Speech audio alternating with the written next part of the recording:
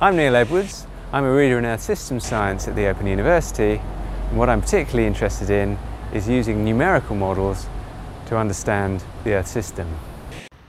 I've come to Southampton to meet a man who's hoping to model the whole Earth system. It's an ambitious project and a difficult one. But what will it tell us that we can't find out through observation? Why do we need models at all? I'm hoping John Shepherd will be able to tell me. The interesting thing about the Earth system is that almost everything interacts with almost everything else. So let's think about plants, for example.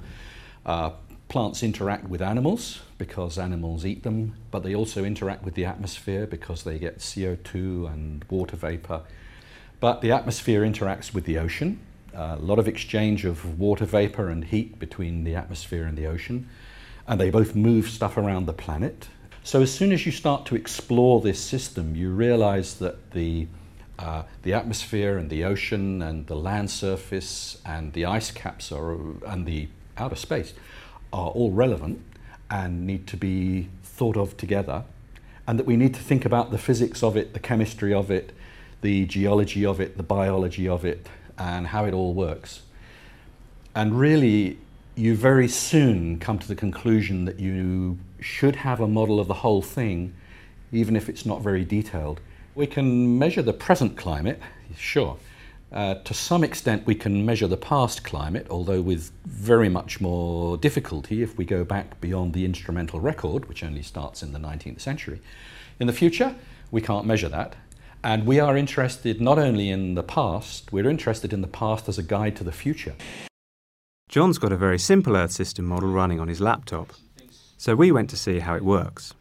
This is it. This is Genie, and it's been nicely encapsulated for the students to use. You can see that the model is actually made up of a bunch of little squares, little grid squares, and actually levels in the ocean as well. So it's all a bunch of little boxes, and fundamentally stuff moves from one box to another. Could be water, could be air, could be nutrients, could be heat. And just to make something interesting happen, we can actually change here the rate at which leaf litter is turned over in the model. Now it's started to rerun, and we will see the temperatures rising, I think, is my prediction for this. This is always a good thing to do with a model, is to make a prediction of what you think it will do and then see if the model does what you expect. And there we go, the temperature's rising. See, the summer temperature is in year 2 is already higher than it was in year 1. And what is happening here is that North American land temperature in summer is going up by about 1 degree a year. That's a really very serious climate change. So what we've done has had some quite a drastic effect on the global climate. Just by changing a parameter that affects what leaves are doing in forests and soils. And it's a good example of the way everything is connected. We can learn a great deal about the behavior of the model world, but you can still see that the continents are a bit lumpy. You know, Spain is just one grid cell. Spain is one grid cell. The UK doesn't even show up as a separate grid cell at all. So although we can see where Africa is and we can see where Asia is, we would really like to have a bit more geographical discrimination. And that costs money. I don't have a supercomputer in this room, but I do have the results of some model runs on a supercomputer with a much more detailed model. This is now a model called OCCAM, for Ocean Circulation and Climate Advanced Model. We have got the marine biosphere working in here, so we can see plant production, primary production in the world oceans. We can see very nicely how the primary production moves north and then subsequently south again with the seasons.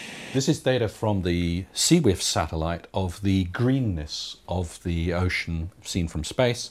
And greenness, of course, corresponds to chlorophyll and ultimately to plants. We can see the same pattern of primary production moving north and then south. And we can not only look at the pictures and see that they correspond, we can actually take numbers and compare the numbers and see quantitatively how well does this model fit the real world data, because that is the acid test of the model does it represent reality?